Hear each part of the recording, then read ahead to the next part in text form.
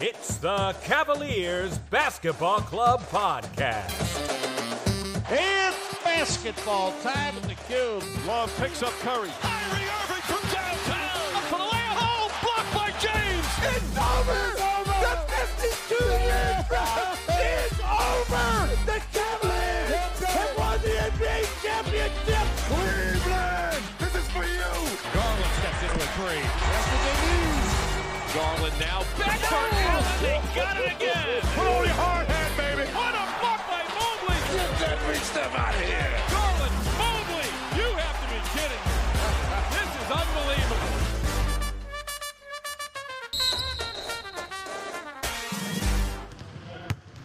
The shoot-around. Welcome back to the club. When we last recorded, the team had won 8 in a row. Now they've lost 4 straight. A heartbreaker to the Clippers, 117-119. A gut punch from the Kings, 120-127. Worst of all, a soul-crushing loss to the Warriors, 101-106. And you know I hate losing to those guys. And now another gut punch. A loss to the Minnesota Timberwolves at home, 129-124. The only thing that had me feeling optimistic was reading Mitchell's comments after the Warriors game about personal responsibility and taking ownership for some of these defeats. But he missed the last game due to injury, and now we've lost 4 going into Milwaukee, for a possible 5th loss on the horizon. What about you, Colin? Have you been shocked back into reality, brought back down to earth? Are you feeling hopeless, despondent, annoyed? Anyway, obviously I'm feeling those things, but should we have seen this coming? I'm definitely frustrated, Adam. I don't think the world is ending, but the team is not playing well. We predicted the West Coast road trip would be tough when the schedule was announced back in the summer, but the Cavs have played poorly in spots and the team needs to reckon with some of their bad habits. Still, I'm hopeful they will get back on track soon. Well, we have a lot to break down today, given that we're covering 4 losses. Didn't think I'd be saying that, but the Cavs are showing their weaknesses, but they're also getting some horrible calls. Case in point, the refs admitted during the Warriors game that they flat out missed Klay Thompson's illegal screen that set up a dagger three-pointer from Steph Curry. You know, it only sealed the win. No big deal. JB addressed his frustrations after the game for what felt like deja vu. Blown, missed, and or ridiculous calls. There were some questionable plays that happened down the stretch. Like Isaac Okoro was clearly hit by Klay Thompson on a moving screen, which gives up a 3-point play. You know, there's no way to defend that. You got one of the best players on the planet with the ball in his hands. And clearly, if you're allowed to set moving screens like that, he's going to have an advantage. It's time and time again that it keeps happening. And I'm yet to figure out what we can do and how we can solve it, but something's got to be done. So what can the Cavs do to overcome the whistle, or lack thereof? I feel like Dan Gilbert needs to start addressing this, or Kobe Altman, because I think this is getting really pathetic. And I don't know how JB isn't cursing and hasn't been thrown out of a game yet. That was one of the worst non-calls I have seen in my life as an NBA fan. First thing, Thompson he knows that he fouls Okoro. He knows that he basically was a hockey player on that, not even a screen, on that offensive foul. And the refs totally didn't care because they were not watching the game. He looked like he got away with murder. He was just like, yeah, me? Oh, you're going to let that go? And then, he couldn't believe he looked like, he looked like, a defensive back in the NFL who, pulls a receiver down before the ball even gets there. And that's what he did. So I think that Altman and Gilbert need to have a discussion with the league. Send a letter. They don't have to do it publicly. They don't have to, make a big deal out of it. But they need to address this because this is getting really pathetic. It's bad enough when Garland last year was getting no calls against him going into the lane for how often he would drive into the lane. And that's still happening now. It's just going to keep getting worse. What are your thoughts? Well, aside from seeing red a lot of the time when watching these games, it makes the game almost unwatchable. It makes it unenjoyable, I know that. You and I have been dissecting and watching basketball for 25, 30 years, and there are aspects to the game that have changed that I may not like, and I find that it makes the game a little less entertaining. The worst development in my lifetime has been the officiating. The last 5-10 years of watching these games get progressively worse and having to wonder when the whistle will either blow ridiculously or not at all. And they should have a higher standard. I understand it's a difficult job, but they should have a higher standard set to the fact that when they interject in the game, it better be for the right reasons. And they better really know the game inside and out, the rule calling inside and out, so that they know what to effectively call in the right moment. Yeah. You know, we said when Garland went down with his eye injury, why wasn't that a flagrant? There was no call at all. You know, and I've been watching through these first weeks of games, just about every team has been complaining how awful the officiating is. And I wanted to bring up one thing, and I didn't look enough into this, but I just want to throw this out there. Maybe you have an answer for me. But what happened to the call center? Why don't they have that call center that looks at each play in the game from afar and can call down and say, hey, no, you got that wrong? Why don't they have something in the last 2 minutes where they would have called down and said, hey, you got that call wrong? I know that the call center still exists, but it's for challenged plays, and I don't even know if that's a play that was challengeable. I don't know when that changed. I think it changed a couple of years ago, because there was an issue where games were getting elongated. The games were not ending in a timely manner because everything was going under review. At the same time, I think it was the last 2 minutes, so maybe you do a minute and a half, or you do something else where you speak to the call center where you have the call center immediately contact the refs in some capacity, in some way, and be like, what are you doing? No, you need to, Cleveland has the side out, Cleveland has the ball. No. They can come back a quarter later and say, hey, your foot was on the line, that's a 2, and adjust the points. Yeah. They should have been able to, in real time, look at that play from afar and say, no, that's a foul by Klay Thompson, that you can't advance the ball, you didn't make your shot. That's their biggest hurdle to me. That at home, we can be better officiators than they can be. We can see the play call better than they can. And it changes the ability for you to trust the game. Trust that you're investing all of this emotional time and energy in, will this person get this call wrong or not? Or make a call at a wrong time in the game that gives an unfair advantage to the other side. As a Cavs fan, I certainly feel like it usually goes against us. I'm certain that it has gone our way at times, but man, do we have a bad streak usually. We have been sounding the alarm since game 1. These guys are not ready to officiate the game itself. And it seems like week after week, it's not getting any better. And I agree with you. I think Gilbert and others should have to band together and say, hey, you're across the board failing us. Something needs to change. Our guys are out there killing themselves, and you guys need to do a better job on your side of the ball. The team is on a 4-game losing streak. They've been coming out slow, with poor defensive effort in the first and fourth quarters, and an inability to execute in the final minutes of the game. Which of these issues stands out to you the most, and which games do you feel showed our biggest weaknesses at this stage of the season?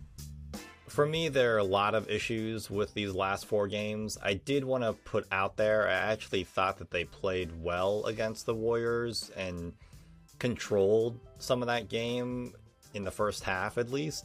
I still think this question applies to that game, but I actually thought that they performed admirably and did a pretty solid job against the Warriors. Overall, my biggest concern in all 4 games is the lack of defensive effort. I just think that they are in a situation where they're not dictating how the game is going when the ball is tipped.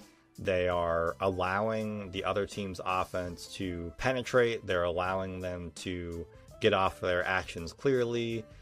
They're allowing players to have success and get in a rhythm. And that is really frustrating. For me, when I was watching the Timberwolves game, D'Angelo Russell looked like he was shooting at the gym. He was open so often. We were not challenging him in any way. And from what I could tell, they didn't even try to trap him until the fourth quarter.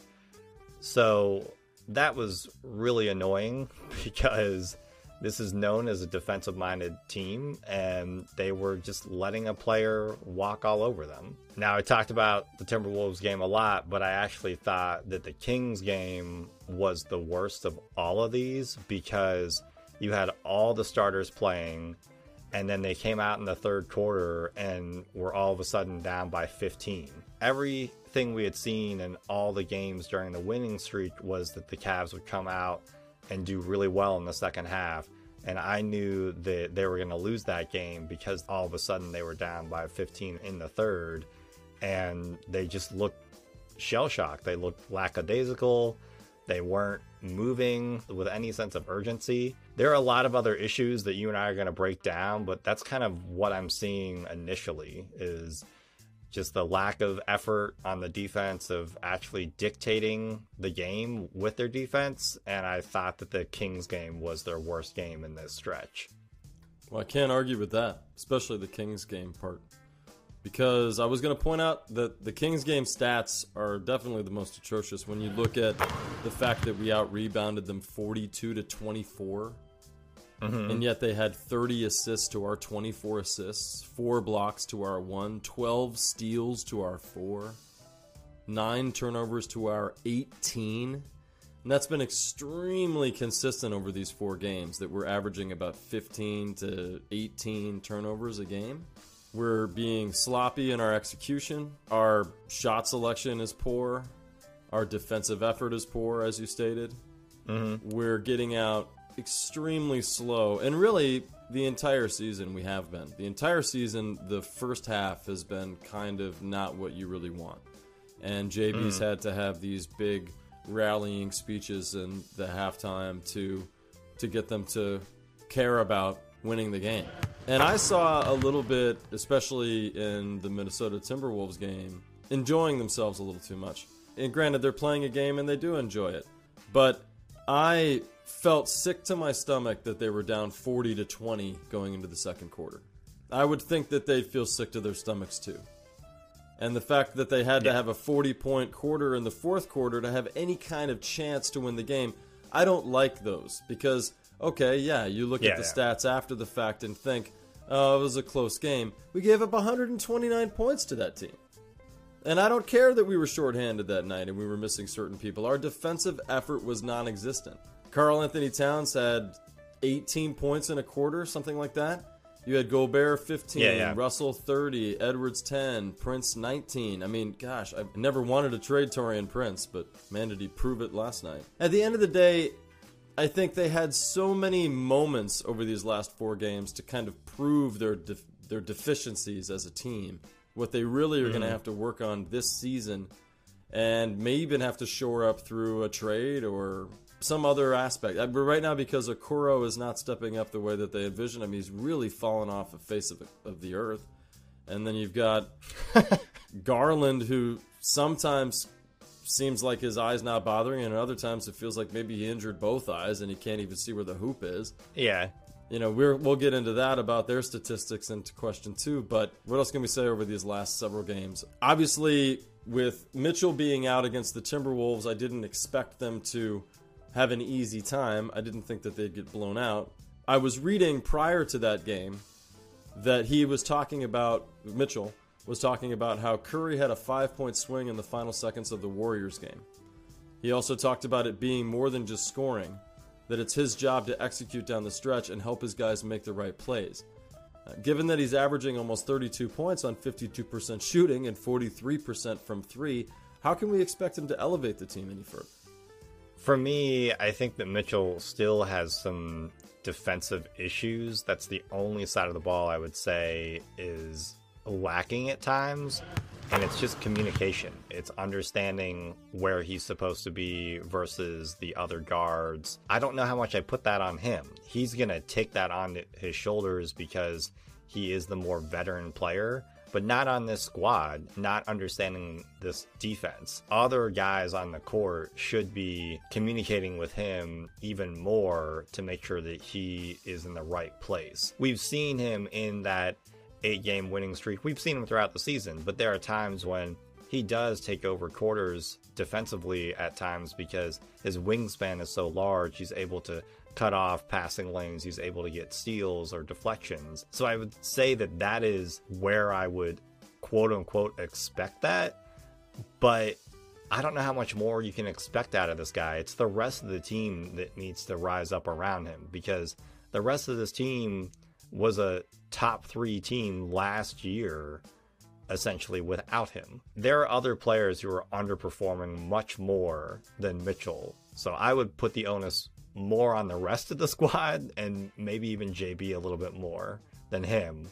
Is that a cop-out, or am I am I giving Donovan a pass? That's why I asked you the way that I did. I love that he's saying that he needs to do more, because that's what a leader says, that it's on me. I've got to be able to help my guys get into the right positions for us to win the game. It's not just about scoring.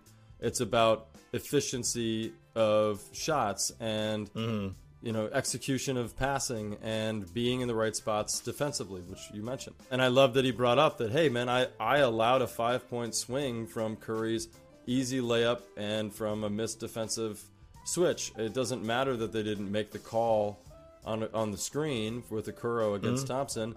I still needed to be there. With that kind of sense of responsibility and ownership, we're going to go places with this guy. The thing, though, that's true is that we're seeing kind of the glaring issue that we knew existed with Sexton and Garland, which is that a small backcourt, no matter how much firepower they have, makes them weaker defensively in the NBA. And Lauri Markkanen at the 3 did give us some support with our rebounding and with some of our rotations on the court. So I'm just kind of seeing our struggles there because Okoro hasn't been as advertised. I'm surprised we haven't been using Isaiah Mobley really at all. We're just kind of missing a couple of pieces, either a wing or another tall guy. And that to me is the reason why we're struggling. It's not because Mitchell isn't doing what he needs to be doing. I appreciate that he's pointing out where he can improve, but really he's improved statistically across the board coming to this team, and if he keeps that up, he's going to be in the MVP race. So right now it's somebody, Darius Garland should be listening to those kinds of comments and figuring out how he can do more. And obviously against the T-Wolves he had 52 points. It was too little too late, but we'll get into that next. Even though they both had better games against the Timberwolves, Darius Garland and Isaac Okoro have been struggling on offensively. Based on their numbers to this point, what can they do to be more effective moving forward? To be completely frank to our audience, we were going to record this episode before the T-Wolves game, and the stats that I had down for these two gentlemen were abysmal. And I know Garland almost lost an eye. So that's one thing, I'm still just thankful he's playing at all. Okoro obviously makes my abysmal word a little more apt, which is sad, and I'm going to get into that now. So when looking at their stats after the Minnesota Timberwolves game, Garland is averaging 21.1 points on 39.3% shooting, 40.7% from 3. 2.3 rebounds, 8.0 assists, and 1.4 steals. Some of that is good. His 52-point performance the other night helped him significantly in points. Prior to that, he was not past 20 a game. Also, his shooting percentage went up, and his three-point percentage went up because of that game. Traditionally, he averages 44% from the field, 37.9% from 3, so it's nice to see that that's up, but frankly, being touted as a guy that can make it from anywhere, I want to see him shooting more like Mitchell. Maybe I can't expect that right now, but 43% should be his goal. And as far as Okoro, looking at his stats to start here, he's averaging 15.8 minutes. That's down from 29.7 minutes last season, or overall for his career, I should say. 2.6 points, his 8.6 average for his career. That's a nightmare. You've got 33.3% from the field instead of 44%. 7.1% from three. Yes, he finally made one in that game against the Timberwolves, but prior to that, he was 0% for the year. 1.5 rebounds instead of 2.9, 0.4 assists instead of 1.7. It goes on and on and on. Now, he's averaging 15.8 minutes instead of almost 30. If he doesn't figure this out soon, I don't know where he's going to end up. If they're going to give him 5, 10, 15 minutes a game, and that's all they're going to get, because some nights he's getting 6 minutes out there, he's got to take any opportunity that's given to him. And at least in the Timberwolves game, he shot efficiently and played some decent defense. Overall, in these last 4 games, Garland is shooting 30 of 67. Okoro is shooting 4 of 10.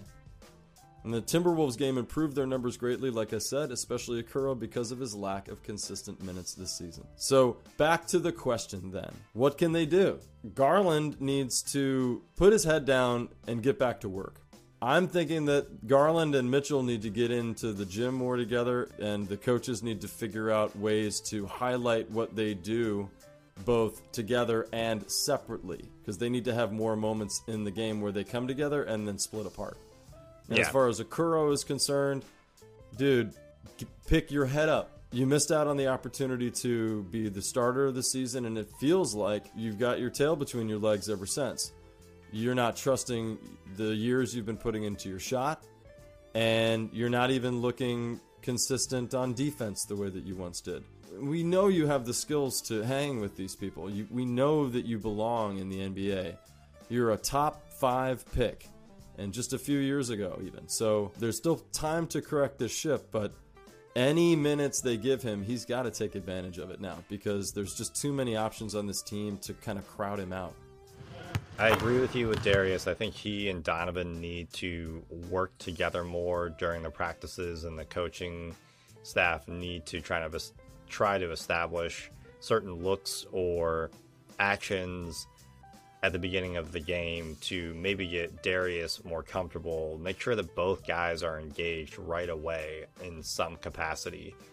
One thing that was awesome to see in the Minnesota game was Darius was shooting it from all over the place. It's a little bit the chicken or the egg, where I agree that Okoro has struggled beyond our expectations, and I kind of feel like he's got 10 more games and he might not even be in the rotation. Darius can make it from 35, 36 feet away, and that opens up the floor even more. That means that that player that's sagging off of Isaac is sagging off of him even more. So the coaching staff, what I was envisioning on some level was they would have Isaac cut a little bit more. They would have him go through screens a little bit more, and Darius would be shooting it from out of the gym, essentially. That hasn't happened yet, really. It happened in the Minnesota game. It helped a little bit. It helped the rest of the team, but really in that game, it was just getting Darius the ball so that he could be the primary offense. To reiterate what you said with Isaac, he's on a super short leash. There are players in the NBA right now that can contribute, that are free agents, more than Isaac can right now. I predicted that he would have more starting minutes than LeVert. That's not going to happen at this rate. It's a shame because his lack of confidence is palpable. It's like the entire arena gets clenched when Isaac gets the ball. He looks like Anthony Bennett out there. Yeah, exactly. I've always said this about Isaac. Is Isaac and Lamar Stevens need to hang out all the time, and he needs to pick up the jumper and the little drive to the basket deal that Lamar does. He needs to have those 2 other shots in his back pocket.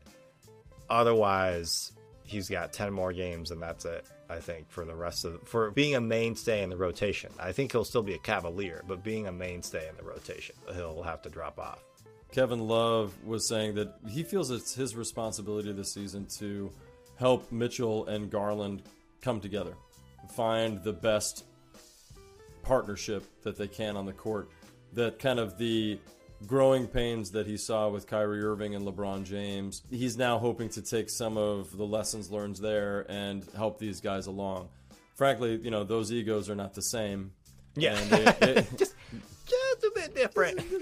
And it already seems like Mitchell and Garland get along, so, they just need more time together. But it is good to know that from a veteran's standpoint and from what Love is hoping to really achieve every day, he's seeing that as kind of primary goal number one. The final seconds. As we mentioned at the top, the Cavs are headed to Milwaukee to play at the Bucks, who are currently the best team in the NBA. Are you expecting a loss or a win? Explain your reasoning. I'm expecting a loss. And this is because they lost their last game. The Milwaukee Bucks did. So I would just expect that because they're at home, which they currently have a 7-0 record there, and we're coming in on an 0-4 losing streak, it just isn't the right time for us to snap what we're going through. I am optimistic that we're going to come out and play a tough game. We're going to stay in it. I'm hoping that we're going to show why we're considered a top 5 defense in the league, and that we're going to keep them respectable and not see another possible 130-point game. But they're the Milwaukee Bucks. They just won a championship not that long ago. They're clearly still one of the best teams in the league.